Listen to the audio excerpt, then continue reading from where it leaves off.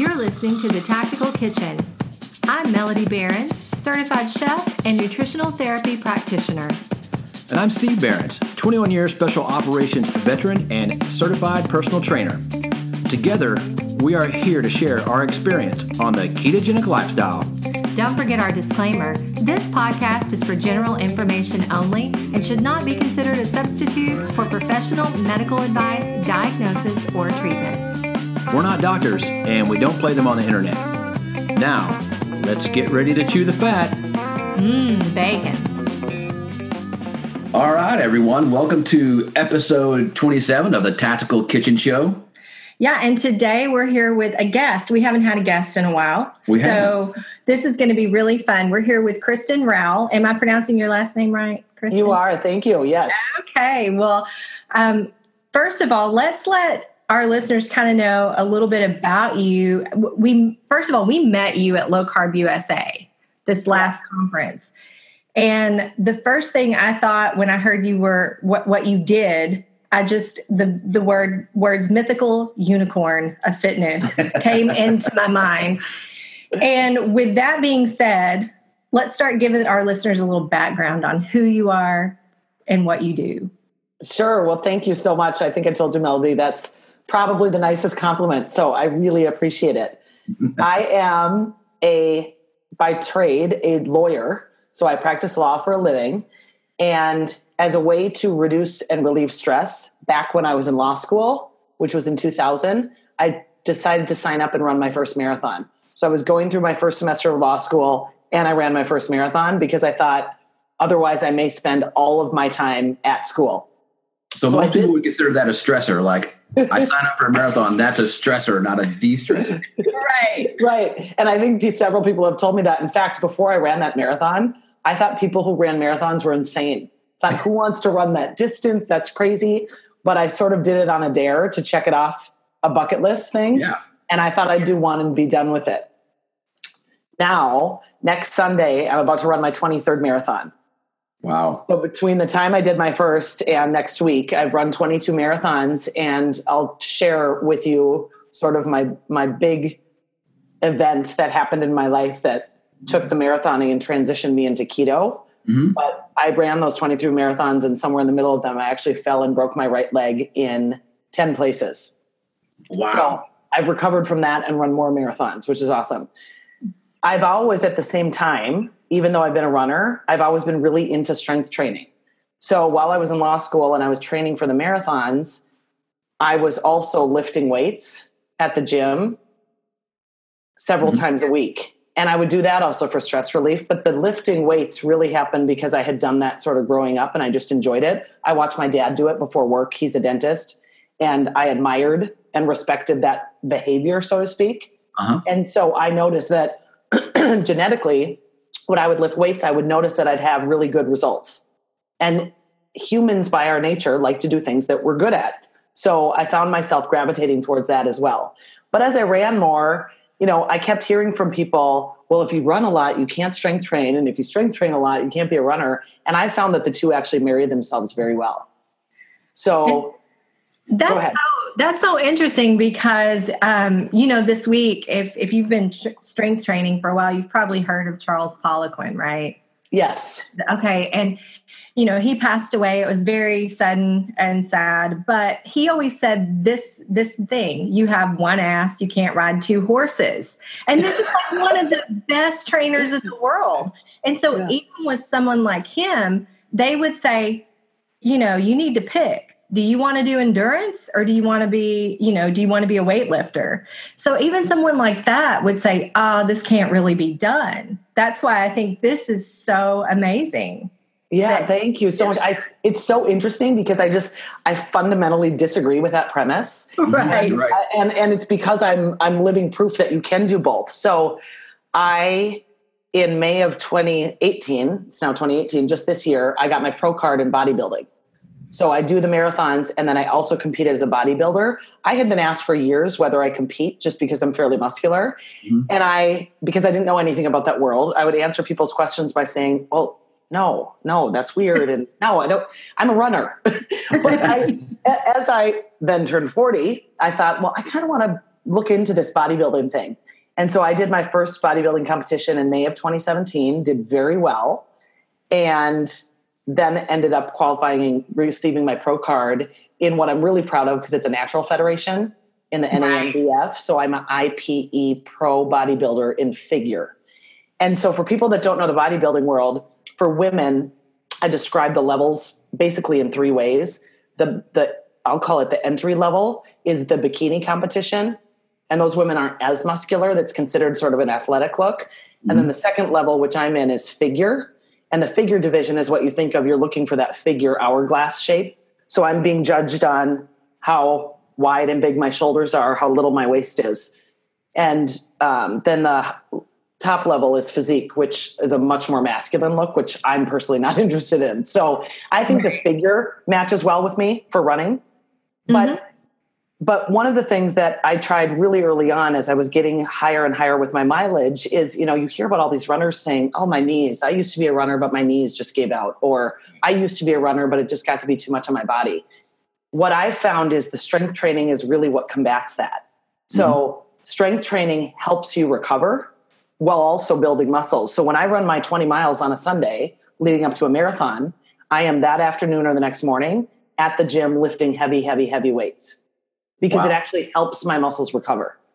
So now, when you talk about lifting weights, how do you focus your weightlifting? Like when you go into the gym, are you doing a lot of different exercises? Do you do like, focus on the compound exercises or Olympic lifts, or you're just in there working the body parts that you feel need attention? Yeah, great question. So one of the things that people are really surprised by also, but I have to share it because I feel like I hold this big secret. I only lift weights twice a week for 30 minutes. Okay. Wow. And I'm able to be a professional bodybuilder with that schedule. So here's why. I am in all areas of my life, and it's especially because I'm a lawyer and I bill by the 6-minute increment. And so my time is so valuable to me. Yeah. I am all about quality over quantity in everything that I do. So I am for 30 minutes getting into the gym, taking my body through what I'll say is probably 10 to 12 exercises. And I'll give you an example. In 30 minutes, I don't do 2 sets of anything. And everything is to total momentary muscle failure. So I don't know if you guys have had an opportunity to meet with or talk with Jason Whitrock. He's one of my, I'll call it muses in the keto space. Yeah.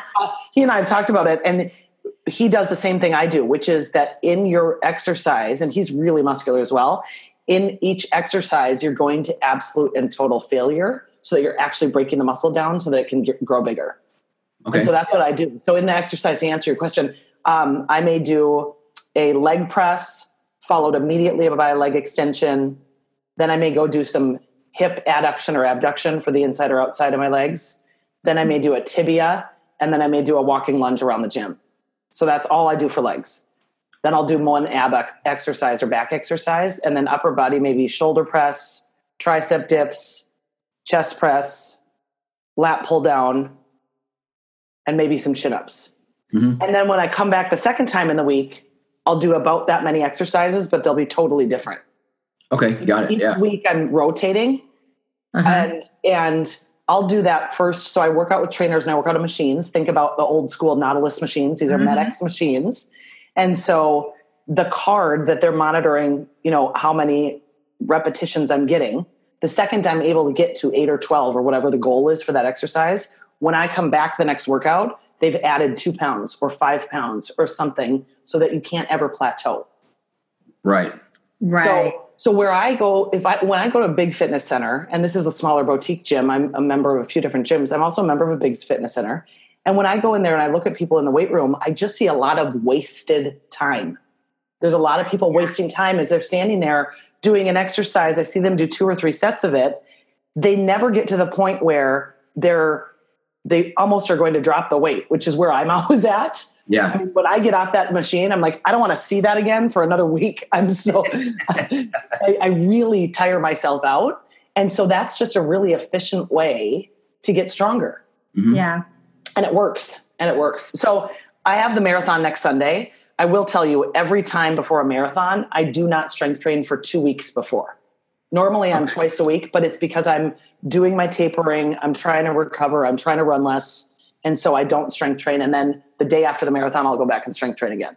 Right. Because you don't want to be breaking muscle down up until the point, where you're going to have to run a marathon. You don't want to have your body think about rebuilding when really you want to think about performing. Exactly. Yeah. So some of the other things that kind of go hand in hand with this, and you guys know, just because of the ketogenic diet and low carb, everything that I do is intentionally anti-inflammatory, because I am taxing my body and creating a lot of inflammation by breaking my muscles down this bad. So by eating low carbohydrate, by having all of these different modalities as an athlete, like I do the infrared sauna, I do the cryogenic chamber, I do all sorts of things like that. I make sure I have a lot of L-glutamine in my diet.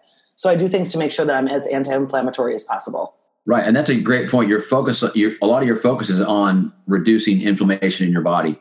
Yes. And that's key for a lot of people. How do you, now your nutrition, do you see nutrition, like is your food different on lifting days opposed to just running days? Do you treat your food differently, or is it always the same? It's pretty much always the same. Although I will say on my lifting days, I do increase my protein. So I intermittent fast almost every day, and I just sort of listen to my body. So I work out in the morning. Typically on a work day, I'm working out somewhere between 5:30 and 6:30, 5 to 6:30, depending on the day. And then I don't eat until about 12:30 in the afternoon. So I'll have my coffee in the morning that has MCT oil, a tablespoon of MCT oil, a half a tablespoon of coconut oil. And then I put some mushroom extracts, powders in there. And then I have my exogenous ketones, but that's all I have until noon. If I lift weights at 5:30 or 6 in the morning, within 15 minutes, I do have a protein shake that I've made, which is about 100 calories with just protein and water, a teaspoon of L-glutamine, some branched chain amino acids, and some collagen peptides. So I do that right after, because there's a lot of research to show that if you can start repairing the cells immediately after that workout and give your body that protein, that you're going to have better results in the gym. And I didn't work that hard to not maximize the results that I get. Yeah. Right, exactly. So, you mentioned earlier about breaking your leg. Yes. In places. And then most people would have said, okay, that's it for me. I'm done. I'm not going to run anymore or lift weights. Maybe I'll lift weights, but definitely not the running part. Yeah. So can you maybe tell us what happened? How did you break your leg? Yeah. So this was crazy.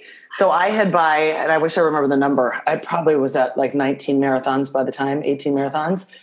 And I was at the time what I've considered to be a healthy eater. Okay. I didn't, I generally understood what my calories were. I had, like I said, lifted weights for years, and I was a runner, but I, of course, would do the pasta thing the night before the marathon. I just didn't know any better. And that was always what we talked about in the marathon world. Yeah, exactly. Yeah. And I remember thinking, and I've shared this before, that by the Fargo Marathon in May of 2012, yes, they do have a marathon in Fargo, North Dakota. That's crazy. Agreed. But it's a very flat marathon. It's a really flat race. In fact, some people think it's too flat. There literally are no hills. So I did it to test my pace, and I did well. But I was at a point where I was still a carb-fueled runner. I had to have a GU every 5 miles of that race. Right. Yeah. So imagine how ripped up your stomach feels when you're done. Yeah. And I remember thinking at the time, this can't be right. I can't need to have a GU every 5 miles. That's 40 minutes, 45 minutes. That's crazy. So I ran a 3:24 at that race. I felt pretty good, but my stomach felt sick after. Yeah. And fast forward then to December of 2013, I'm on a work trip in Williston, North Dakota. This is the benefit of living in Minnesota, guys. I get to travel to sexy places like North Dakota. I did meet you guys in San Diego, so I promise I go elsewhere. But I was in Williston, North Dakota. It was 25 below zero. And one of my partners and I were coming back from a work trip. I've practiced a fair amount of real estate litigation. So we had been out on a site out there. There was a lot of activity at the time because of the oil boom. And I was walking back into the airport, realized I forgot my phone in my client's car, ran back to the car. There was a patch of ice, and I fell and snapped my lower leg. Oh my orthopedic surgeon said, if someone paid you $1 million, you couldn't recreate that injury. It was so random. But I now believe, with the benefit of hindsight, that happened for a reason. And that it happened to get me on this path of my ketogenic journey, which has dramatically changed my life. And now I can share it. So there I am laying outside of the airport. It's 20 below. And my partner tried to pick me up and bring me into the airport. And I was screaming at him because I was in so much pain. So the ambulances came to get me. And what they told me was that I broke my tibia. So your tibia is the main large bone that you can see in your shin. Yeah. I broke that in 10 places. I also broke my fibula. Your fibula, apparently you don't really need anymore. It's just sort of still there. So the tibia was the big thing. They told me when I had my surgery a week later that I wouldn't walk on that leg for 3 months. A week after surgery, I went back into the gym and I started lifting weights. I walked in crutches. I said, guys, we're going to do this. We're going to see how I can do it. I lifted for my left leg. I lifted for my abs and back. I lifted for my upper body. And I thought, those things aren't broken. My right leg is broken. My other limbs aren't broken. And I knew, because I had researched this, that you have muscle memory between your limbs. So if you break your right arm and you continue to lift weights for your left arm, your right arm atrophies less than it otherwise would. So don't get me wrong, my right leg still atrophied and I called it my chicken calf and it was very funny.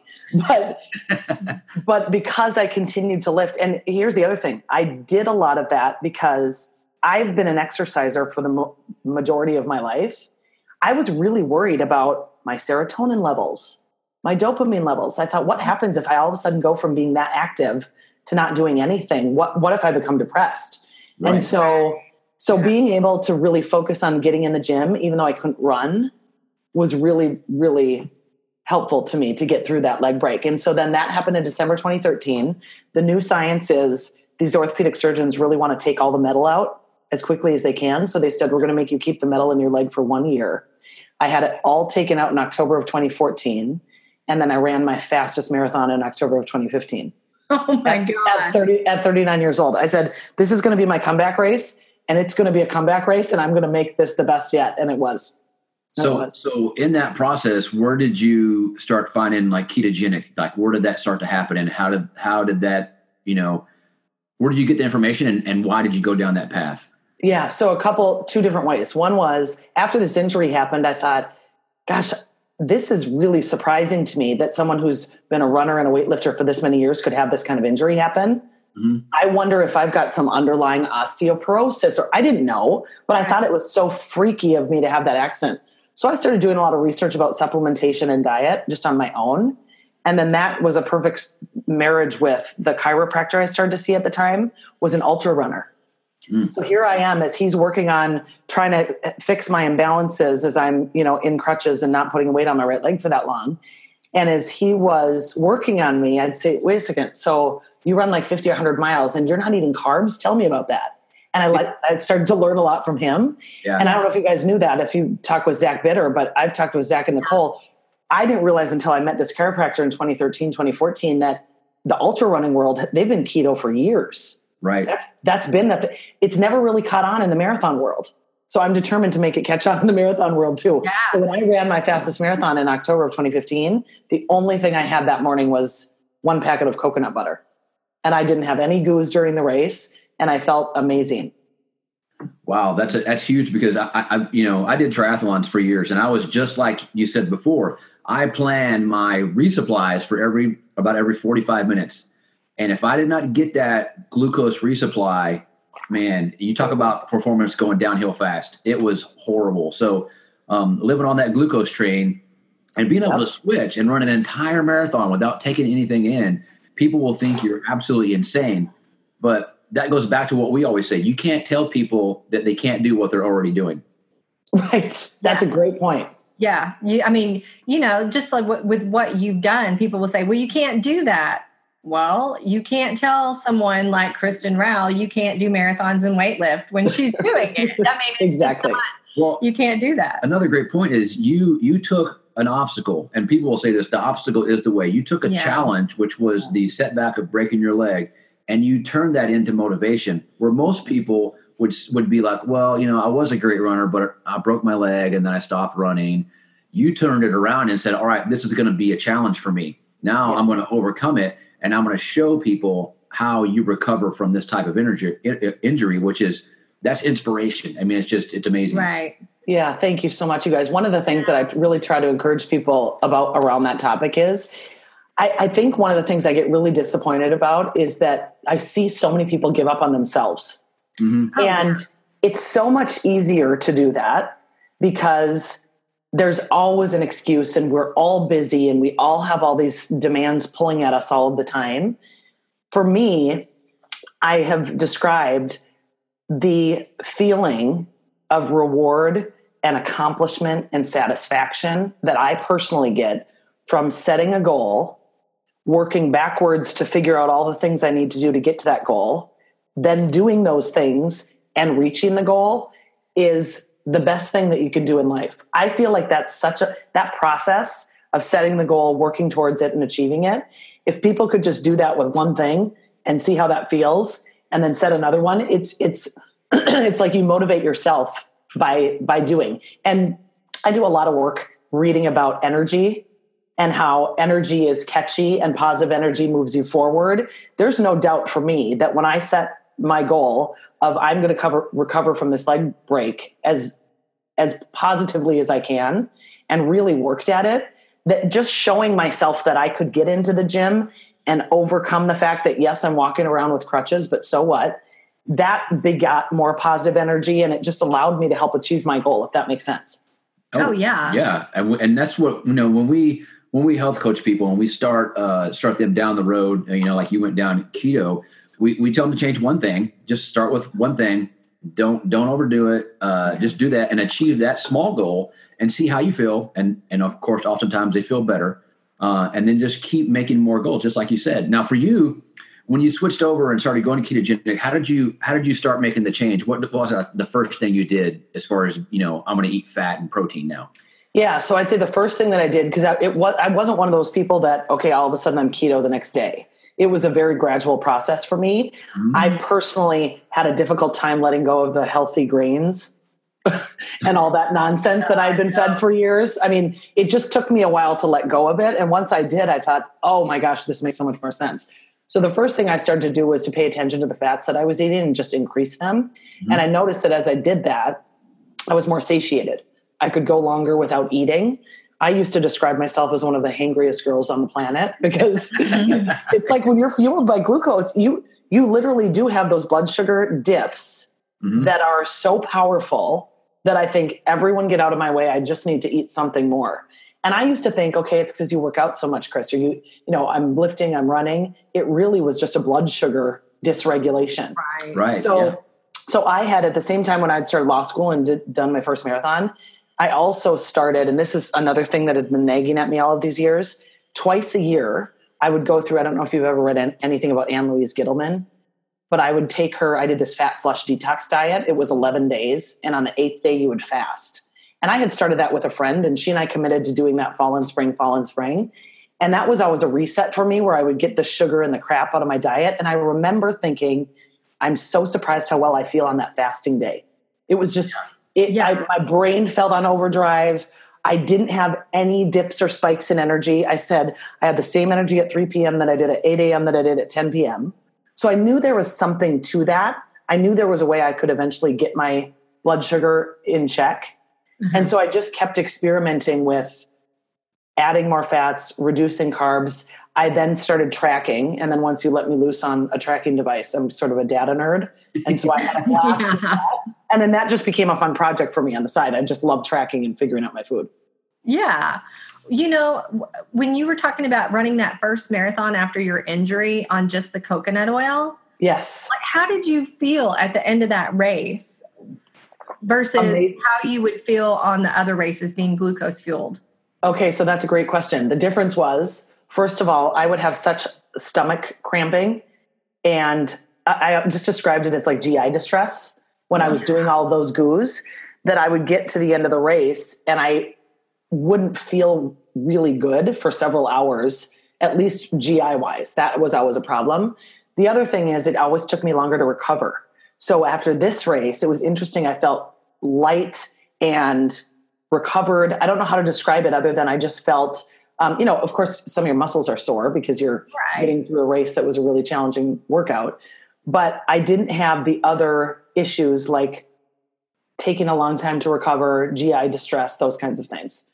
So that was probably the biggest benefit for me, is just feeling like I could recover quickly. And I enjoyed the race in a way that I hadn't in other marathons. So that was exciting too. Oh yeah. Because a lot of people will talk about marathon running and that like for days after their legs are swollen, they have a difficult time recovering. It's maybe 2 weeks before they can run again. And you're saying you go to the gym that day. Yep. And that's not something that most people can do when they're glucose fueled or when they're doing the goos and they're doing all those things. So, because all of that sugar is so inflammatory, it makes it very difficult to recover. Exactly. So that's been the biggest difference, is that the recovery is so much better. So much better. And people don't realize, I don't think, when they're consuming those goos or they're doing the carbo loading the night before, that they actually are creating so much inflammation in their body, because the run itself creates inflammation. And of course we can have good inflammation and bad inflammation. Good inflammation from, lifting weights and creating bigger muscles is good inflammation, but it's still inflammation. So you want to reduce as much of that as possible. Yeah. Now, I know earlier you talked about, exogenous ketones. When did you add those in, and how do they, because I use exogenous ketones. I think they're amazing for the body and, again, help reduce inflammation, and feels like it makes it easier for me to do, back-to-back workouts and not have any setbacks. How does that make you feel, and why do you use them on a normal basis? Yeah. So I use them literally every day. There are probably a few days where I don't, but I typically have it in the morning with my coffee. So I'm drinking my exogenous ketones in my coffee at the same time. And I introduced those, it must have been, I think, sometime in 2015.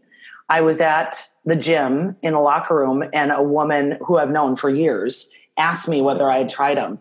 And I said, no, I've read a little bit about them. I hadn't. And she was selling them. So that's why she had approached me about it. And she said, well, if you want to try them. And I thought, I always tell people, if you don't know whether there's something you're interested in, try them. See if you notice a difference in how you feel. And if you do, maybe stick with it for a while and see what you notice. So I tried them. Those are, I tried the Prove It exogenous ketones at the time. And I, A, liked the taste. B, felt like I just had a little bit more mental clarity even than I did without them. Yeah. And also I felt that I had a lot of energy. So athletic performance wise, I was noticing a correlation between recovery, speed, those kinds of things. And so I thought, well, I'm going to stick with this for a while. And then I'd go through periods and not take them just to see if I would notice a difference. And I just find benefit from them athletically and mental performance. So I continue to use them. I love them. Yeah, we use them too. And a lot of people in the keto space, there's two camps there. Yep. Some people are like really down on them, and some people are, pro exogenous ketone. And I'm with you. I think you have to try it for yourself. If it works for you, then no one can tell you that it doesn't, so we use them, even though people are like, you don't need them. You don't need exogenous ketones. And I'm like, yeah, but they work for us. Right. Well, I think that goes back to what are you doing? If you're lifting weights and training for a marathon, you're going to need extra protein for muscle protein synthesis. You can use extra ketones for energy in your body.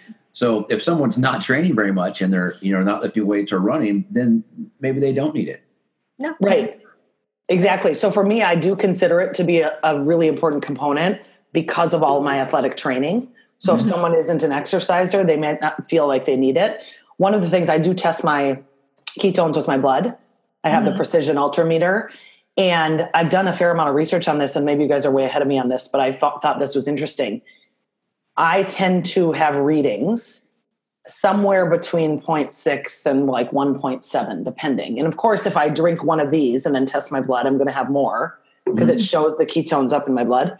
But because ketones are a fuel source, and I'm constantly exercising and using fuel, whether it's my body fat or ketones, I may have a lower reading, right? Because my body is actually using the ketones as opposed to a bunch of it just swimming throughout my system, not being used. So I always tell people, if they're just getting into this keto thing and they're getting stressed out about whether they're doing the urine testing or the breath or the blood or whatever, keep in mind, if you are exercising and if you are then your body for sure is using ketones. and not to get too wrapped up around the numbers. I don't know if you find that same thing for you. Absolutely. We absolutely do. Being keto adapted is different than just being in ketosis, like you said, versus having them swim through your bloodstream and being able to actually utilize them. Those are two different things. Yes. And once you start using them as an energy source and your body becomes accustomed to that, you might have lower readings. And that does freak people out. It's the same thing as the scale.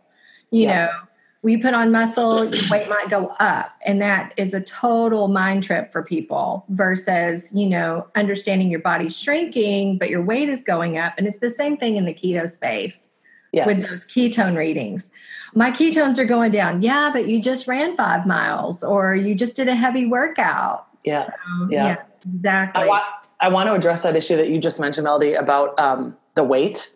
Because I do step on scales once in a while, but scales, I don't have one. So it's just not a priority to me. But I very regularly do a BOD body composition analysis. So that's what I find is the most useful. So in the scheme of body fat testing, I guess DEXA scan is the number one. And then BOD and the water are considered kind of close seconds. So I do it just to figure out where my musculature is at versus my body weight. And it's been really interesting when I look back at my results, because I've tested for years when I was a carb fueled athlete versus when I've been ketogenic. Now I can certainly lose weight, gain muscle, eating carbs. I just don't feel as good. So I don't do that anymore. I haven't done that in years. But the ketogenic diet has allowed me to continue to gain muscle and continue to lose body fat in ways that I didn't think were possible before I did it. So I know there's a lot of controversy about that too. Can you build muscle on keto? And there's a number of us in the keto space that say, yes, you can. And I am living proof that yes, you can. You really can. Now, I will say I do more protein than most people on a traditional strict keto. So I set my macros at 70% fat, 25% protein, and 5% carbs. That's a good ratio for me. But 25% of your calories from protein might be too much for someone who doesn't spend as much time in the gym as I do. Well, you just, if anybody was a carb burner and they heard those macros, you just blew their mind completely out of the water. Because So true. They will always tell you if you don't eat carbs, you can't build muscle, and they'll go through these processes that happen in the body. And my answer to that always is, you're assuming that your body will not do that without carbs, and that's just not true. Your body will do all those processes just fine without carbohydrates by converting non-essential amino acids into glucose and opening up all those pathways. So again, that's a great point. You say is you've tracked your DEXA scans back to where you were a carb burner. Yep. And if you're doing more or just as much muscle now, then you're showing that you do not need carbohydrates to build muscle and to perform. Right. Exactly. And I just feel better. So the fact that I can be at the gym super early, have my protein shake right after I work out, and then have boundless energy all day at work to do my demanding job that requires that I have my brain firing on all 12 cylinders and everything else. It's such an amazing lifestyle diet. I tell people all the time, if you're looking for a way to increase your energy, not have the slumps during the middle of the day, really feel like you can hyper focus on things without yawning all day at the office, try eating keto for 30 days and report back to me. It's amazing. Well, we talked about the hangries earlier. Yeah. Getting hangry is one of the things you have to eat, but you lose focus. Like I would be at work and I would look up and I'd be like, man, it'd be like 11 o'clock. And I'd probably just ate at 9 o'clock. And all of a sudden I'm like, don't talk to me. I have to leave and I need to go eat food. Don't give me any problems to solve. I don't want to answer an email, And that is what hangry is. And we joke about it now. It's a societal thing where everybody jokes about being hangry, but that, in my opinion, if you get hangry, you have a blood sugar issue that needs to be addressed. I totally agree with you. I don't get angry anymore. I literally don't get angry anymore. I now notice what it feels like to be hungry if I fasted for 16 hours and I'm thinking, oh, maybe it's time to eat. But it's never hangry because it's not a blood sugar dysregulation like it used to be. Yeah. And that's what we talk about as well as noticing hunger and acknowledging it, but not having to satisfy it right away or I'm going to have a crisis. Yes. And something we noticed just recently is that we've gone to more of a carnivore diet, Okay. which Yep. totally messes people up, that what? You're not even eating plants. Right. And what we've really noticed is about the time we start getting hungry rather than getting tired or the yawning, all those things, or brain fog, we actually get a little more mentally clear. Yes. And we get more energetic. Same. There's a little more energy there. And that just, I always say with science, sometimes we need to peel back a little bit and just get back to common sense. Common sense would say that if I became hangry and tired when I got hungry, I wouldn't feel like going and hunting and getting food. I'd want to just lay in the cave and starve to death, and be hangry. But when I get energetic, when I get hungry, that kind of looks back to ancient societies that would say, okay, now it's time to go hunt and go find food. I've got energy. That's a fantastic point. I've actually never talked with anyone about this, but I have the exact same experience in my body. Mm-hmm. I've noticed it several times over the last few months, mm-hmm. that at about that 14 to 16 hour window of my fast, when I'm thinking it's probably around time to eat, I thought, wow, I feel extra clear in my mind and extra focused. And if I went outside right now, instead of being focused at my desk with the desk work that I'm doing, I bet I could run an amazing 10 miles because I feel so good. I know, isn't that probably crazy? Because I'd be trying to find food like caveman. Yeah. That's totally true. That's very interesting. Yeah. It is interesting because that's kind of counterintuitive for most people. They get very tired when they get hungry. And when you experience that for the first time, you're like, whoa, this is actually really interesting. That I feel like you said, I always feel like I could go crush a workout right then. I need to go work out and not make food. And that's why when I do work out, I always do it fasted. I feel so much better. People always tell me, wait, so you don't have any little snack before you exercise? No. And you don't need to. I just say no. So when I was at KetoCon in June, I got to hear Megan Ramos speak. And I don't know if you've seen, she's partners with Dr. Jason Fung. And I loved learning more about the intermittent fasting. But she had this great analogy, which I try to describe to everyone now when they say, what do you mean you don't eat until noon or 1 or 2? How do you do that? And I said, okay, well, here's what we're doing as Americans. Pretend your body is a car. And she kind of took people through this and it made so much sense to me. And you've got 3/4 of a tank of gas. She said, what we do as Americans is we drive 5 miles down the road and we stop and get more gas. Yeah. And then we might drive 10 more miles and we might stop and put in a gallon or two. And then we might drive 50 miles. Then we're going to totally fill up the tank. 5 more miles, more gas. It's crazy. The amount of eating that happens in this country that is unnecessary when your body doesn't need it is completely bizarre to me. And until I started to really pay attention to my own eating habits and think about, why am I actually eating right now? Is it because society tells me I need to eat at this time? Or, you start asking yourself those questions and it's life-changing, or at least it has been for me. Oh, and that's a great point. Why are you doing things? We're marketed to so often in society. We're marketed to buy stuff, mm-hmm. to drive cars, certain cars, to eat certain foods, and you're always pushed. So when you start paying attention to why do I do this? Do I have to? Do I want to? Or am I being pushed to by outside sources like marketing? That's great because you start to realize why you do things. Now I want to hit on something that I think is important because you live up north, and so winters are kind of harsh. Yes, that's the understatement of the world. Yes, very harsh sometimes. There's multiple points to hit on that, and one is how do you stay motivated when it's dreary and miserable outside all the time? How do you get up and go to the gym? Because I know even for me, I've been in environments where it was snowing all the time, and I would just wake up and go, "Man, I do not want to go out there." And so it decreases your motivation. So what do you do to get around that? How do you work out? Where do you work out? That's a good thing. You run. Are you not? Are you running outside? What are you doing? Yeah. So I completely agree with you that in the winter, when it's dark and cold, it can be so hard to motivate in the morning, which is why I have 2 fixes to help me figure out how to make sure I do it. Because I really do need to work out in the morning. It's too tough once my day gets going. And there's a lot of research to show that you have the best metabolic benefits if you exercise before you start your day. So I don't do it perfectly every day, but for the most part, I'm always exercising in the morning. I do 2 things. One is because my strength training gym is by appointment only. I intentionally set those appointments at 5:30 or 6 in the morning so that I have to drive to that appointment. If I was to be a no-show, that trainer's there waiting for me, I would feel horribly guilty. And most importantly, they're also going to charge me for it. So it makes me get up. It makes me get up, so I intentionally do that twice a week. So that's 2 of the 5 workday mornings. And then I have another gym where I do classes where I'll meet people. But with the running, I have a few girlfriends, guy friends, we'll meet in the morning and make each other get up and commit to each other. So you have an accountability partner.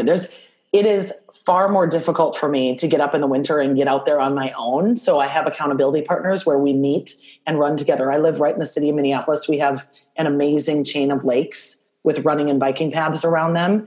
And I always say that whoever it is who works for the city, who's in the rec department, used to be like a retired runner, because they have those paths cleared after a snowstorm before our roads are cleared.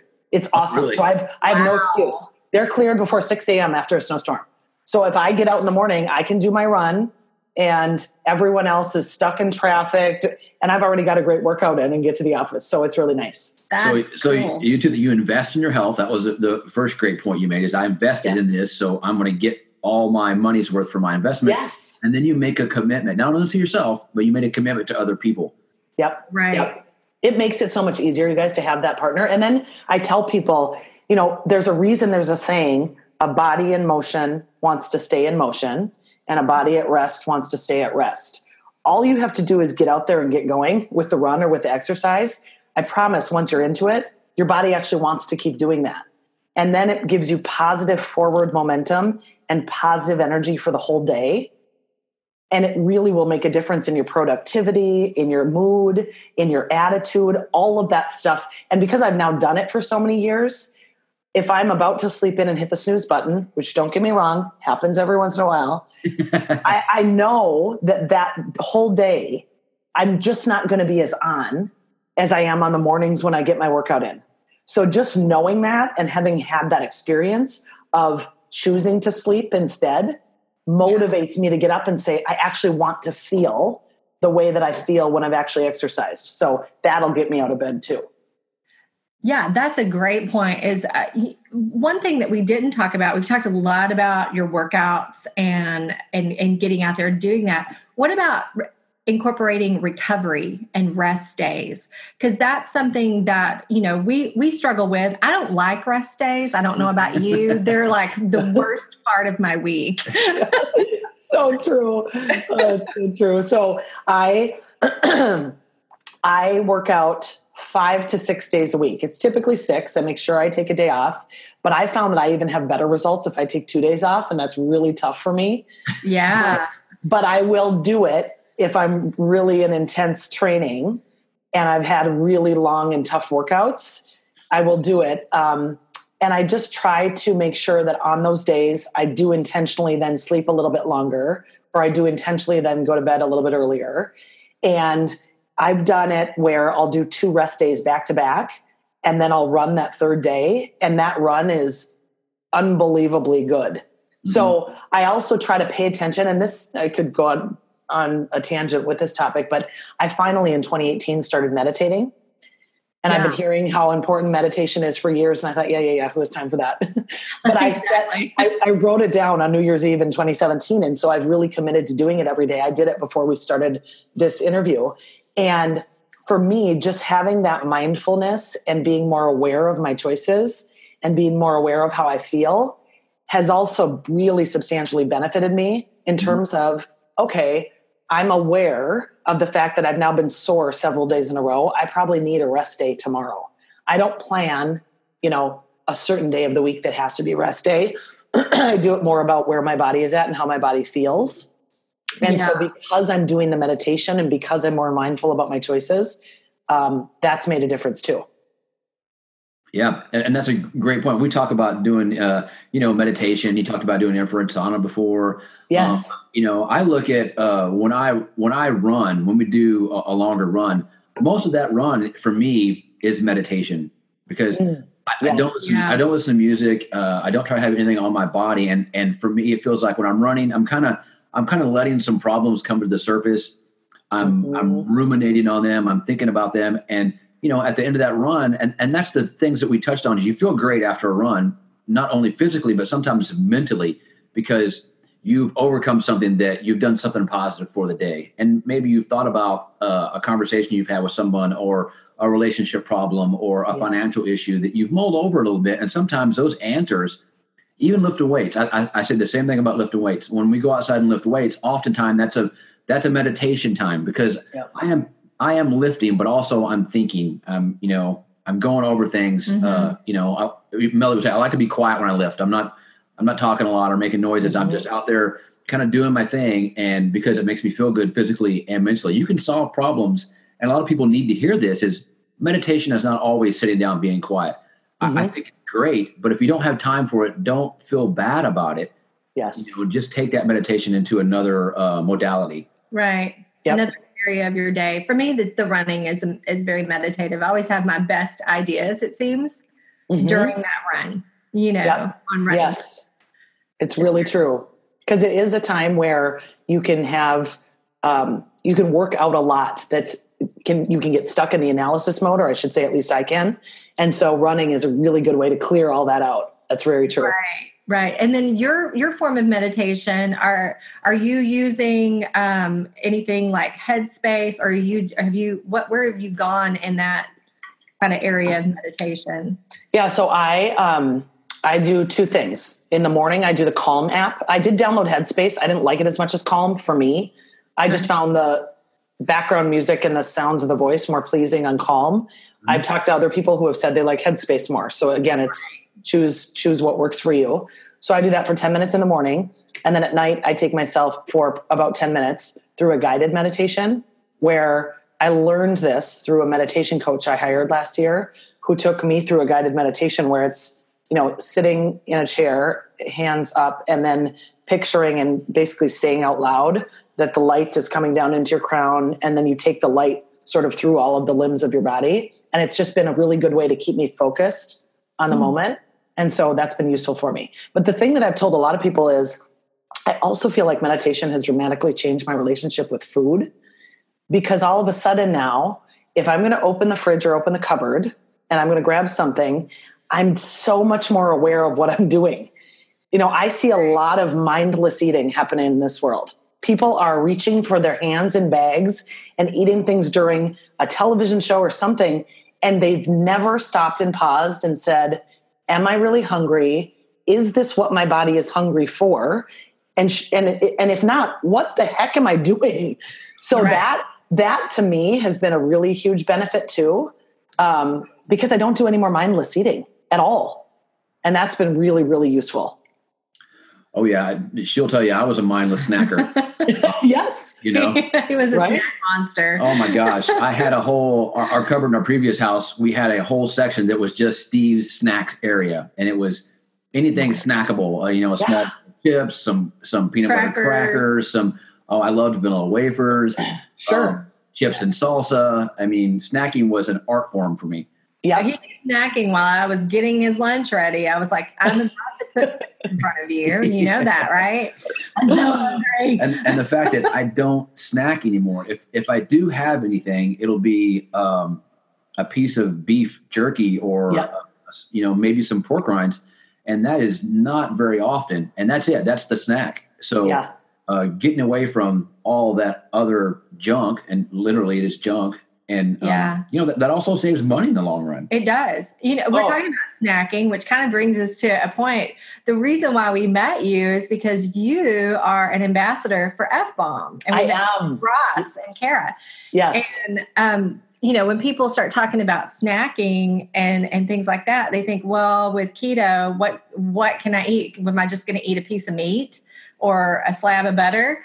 But there's some really great things out there that people who really care about our health are making, like Ross and Kara. I think they're just awesome people. I adore them. Yes. Oh my gosh. And those products are so fantastic because they really have a great ketogenic profile, and they're super satiating, and the packaging is easy. I mean, I take those on a lot of every time I travel, I have F-Bomb packets with me. I bring one to work every day, and they're just so easy to consume. I love them. Yeah, we're the same way. That is our travel go-to. Like if I'm on a long plane ride or a car ride and I'm not going to have access to food, or the food they're going to give me is just completely not on my list of appropriate foods, then, being able to have an F-bomb and just keep going and not even worry about it.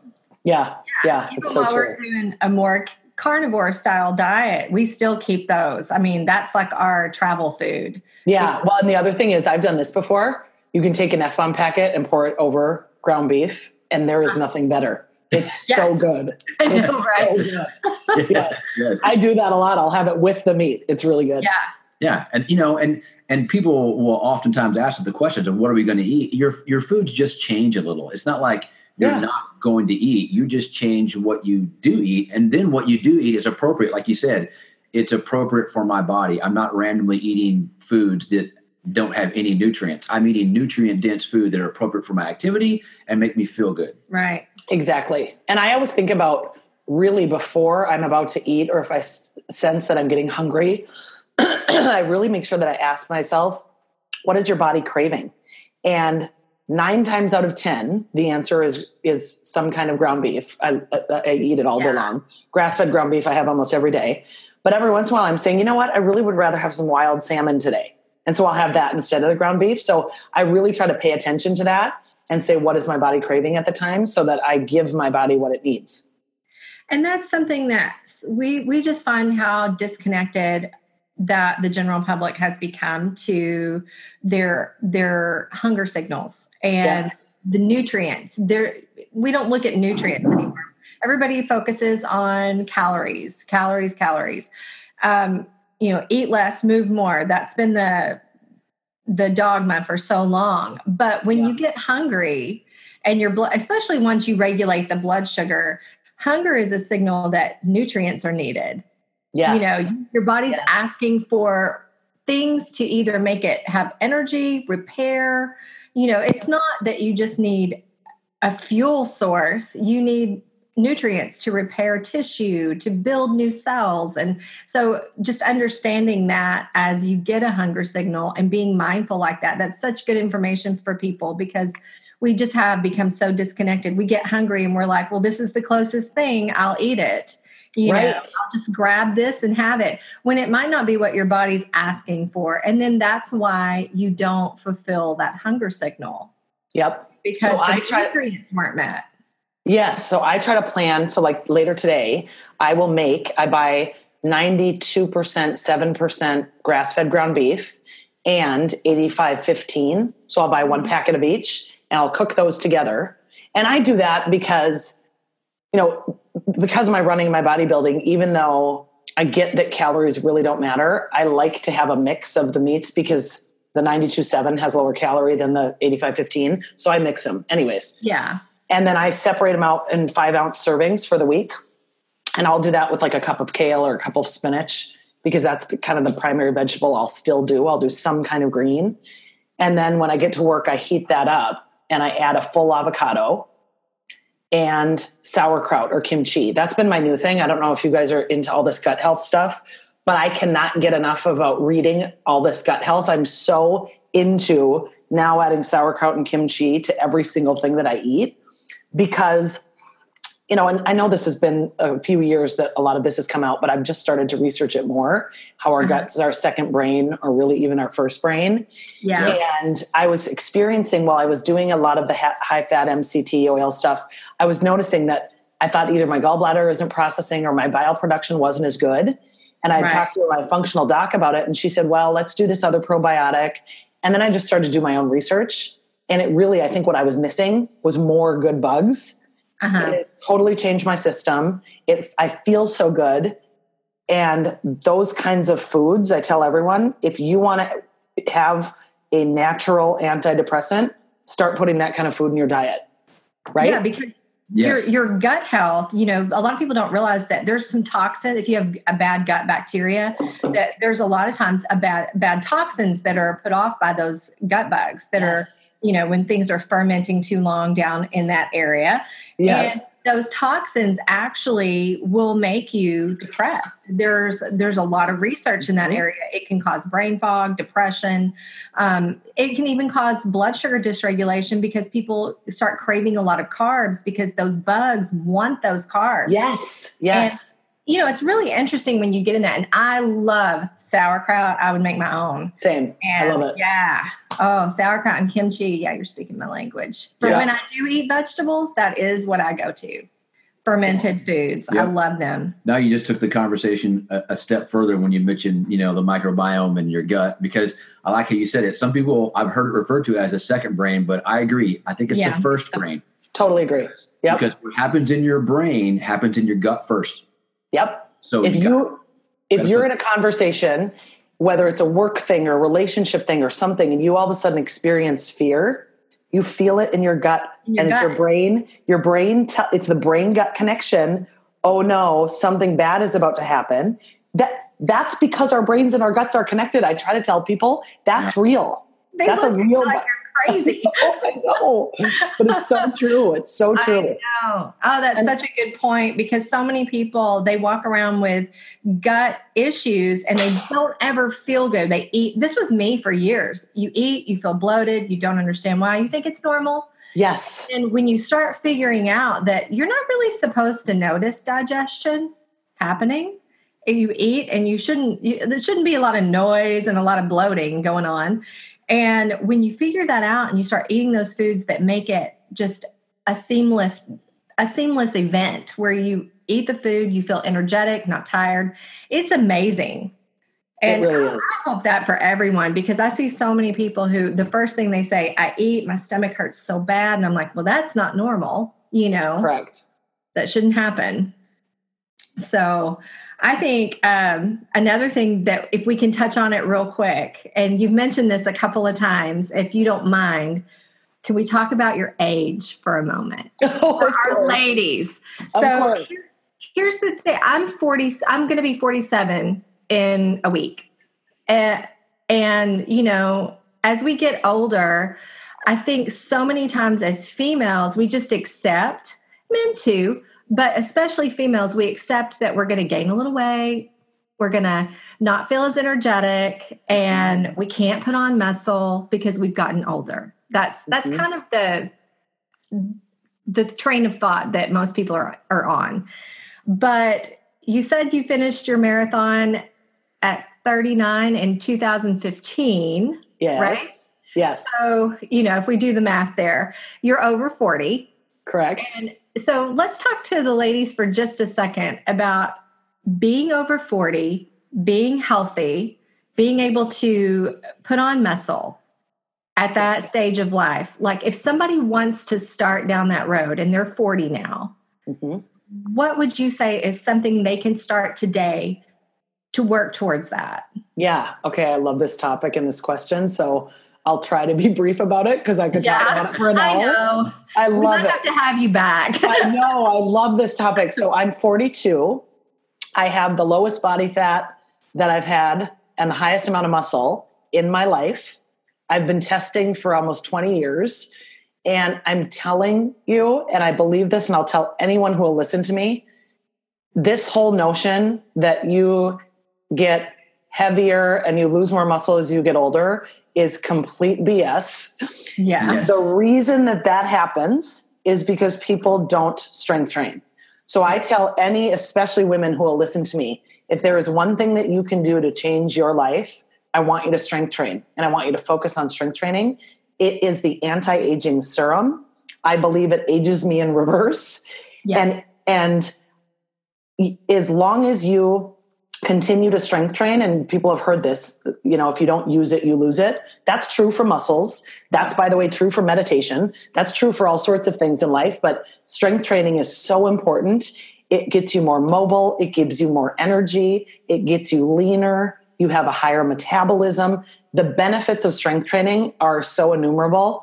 It's the most important thing that I do for myself each week. There's no question. In fact, my strength training gym, they love when clients come in, and this is fascinating to me. They have clients who are in their 80s and 90s. Yeah. And they said, we can get a person who comes in her 80s, and we can get her to the point where she's now driving again if she wasn't, and totally living independently if she wasn't. That's a testament to the fact that you can start at any time. I don't care that you're 45 or 49 or 41 and you've never done it. It will change your life if you start. I promise you.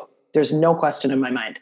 Oh, I totally agree with you. And, we're not too far apart in age, but we know that most women are in our age group, 40 and over, they go straight to cardio.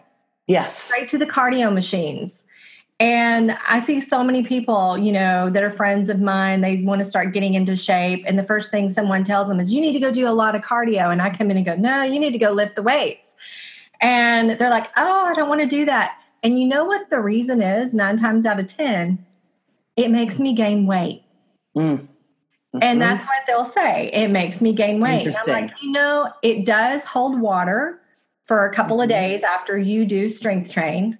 Your muscles will hold that water, but you got to stick with that, because don't look at the scale. That's that whole thing with the scale.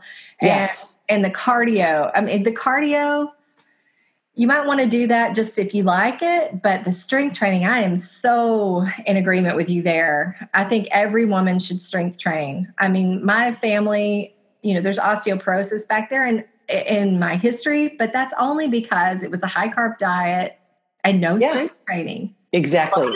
Sitting.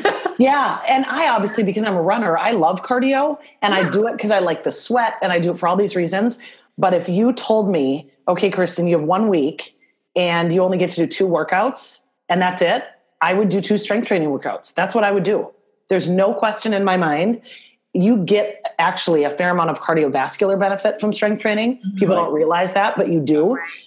And what matters as we age is the amount of musculature that we have in our bodies for longevity. That's really important to keep you young and healthy. And so I can't emphasize it enough. I do hear a lot that women are sometimes intimidated by the gym, or that that's a scary thing for them. And I guess the advice that I would give to anyone who feels that way is to say, okay, then maybe at least for the first few exercises or first few times you go, maybe hire a trainer to help you so that you feel a little more comfortable in that setting and you know which equipment is where, or hire a trainer if that's something that financially is a priority to you. But start by testing your body fat, either an in-body, a DEXA scan, or a bod pod. Do not step on the scale for a month. Strength train hard twice a week, and then do that same test, not a scale, but an in-body or a DEXA scan or a bod pod at the end of 30 days or 60 days or whatever it is. And don't step on the scale in between, because it'll drive you batty. Yes. It will, because you fluctuate so much on the scale, but because I even with clients will have I don't know what's going on. I've gained 5 pounds, but I've gone down 3 sizes, and they're upset, and it's that scale thing. I just try to get people to get rid of that. So. Yeah. I tell everyone, I'm like, I weigh 130 pounds. I'm 5'5". Maybe some people would weigh 115 pounds at my height. But I would much rather have the amount of muscle that I do, which weighs more than fat, than be what I refer to as skinny fat. I mean, the muscle makes me, emotionally, mentally, and physically strong. All of those things. There's no question. And there's so many things that we just don't have time for today. We'll probably have to have you back about this, because the more muscle you have, the more glycogen stores you have. So then when you do go to do those runs, that's why you can go longer, and then you tap into fat. There's just so much here. There is. We could go on for hours, but we want to be respectful of your time. Can you maybe share with our listeners before we go how they can find you? If you're training people online, how they can get in contact with you? Because some people are going to be like, I don't know where to start. Maybe I want Kristin to train me. Do you do that? Yeah. So I'm not currently, but I'm developing a coaching program so that I can do that, so that people can download and sign up so that I can train them in a virtual way, because I am getting a lot of requests for it, and I'm happy to do that. So that stuff will be available. I'll announce it when it's available, but probably the best way to follow me is I'm on Instagram, at mngoldengirl, MN like Minnesota. And then that's also my email, mngoldengirl@gmail.com. My website right now is under construction, but I'm working on all of those things. So yes. with the limited amount of time that you have. Exactly. But I do work on it in my free time. I do have some, thankfully. Well, nobody has any excuses after hearing this. Lifting weights, running. I'm a trial lawyer. I broke my leg in 10 places. There are no excuses out there. So we've so enjoyed talking to you. We love what you do. And we think you're an inspiration to people out there who want to live a healthy life. And I think someone needs to make Kristin a shirt with #MythicalUnicorn Fitness. Absolutely. That should be the name of your website, Mythical Unicorn Fitness. I love it. Good. I'll go buy that domain name. All right, Kristin. Well, we've just thoroughly enjoyed this. You've given people a lot of information and a lot of inspiration, which is really important. And we hope to be able to have you on again, though. I'd love to. Thank you both so much. I really enjoyed this interview. This was great. We have to. And you have a great day. And to all of our listeners, go eat fat and prosper. Thanks for listening to The Tactical Kitchen. Hit subscribe and leave us a review. Don't forget to send your questions to btkquestions@gmail.com and visit our website, thetacticalkitchen.com.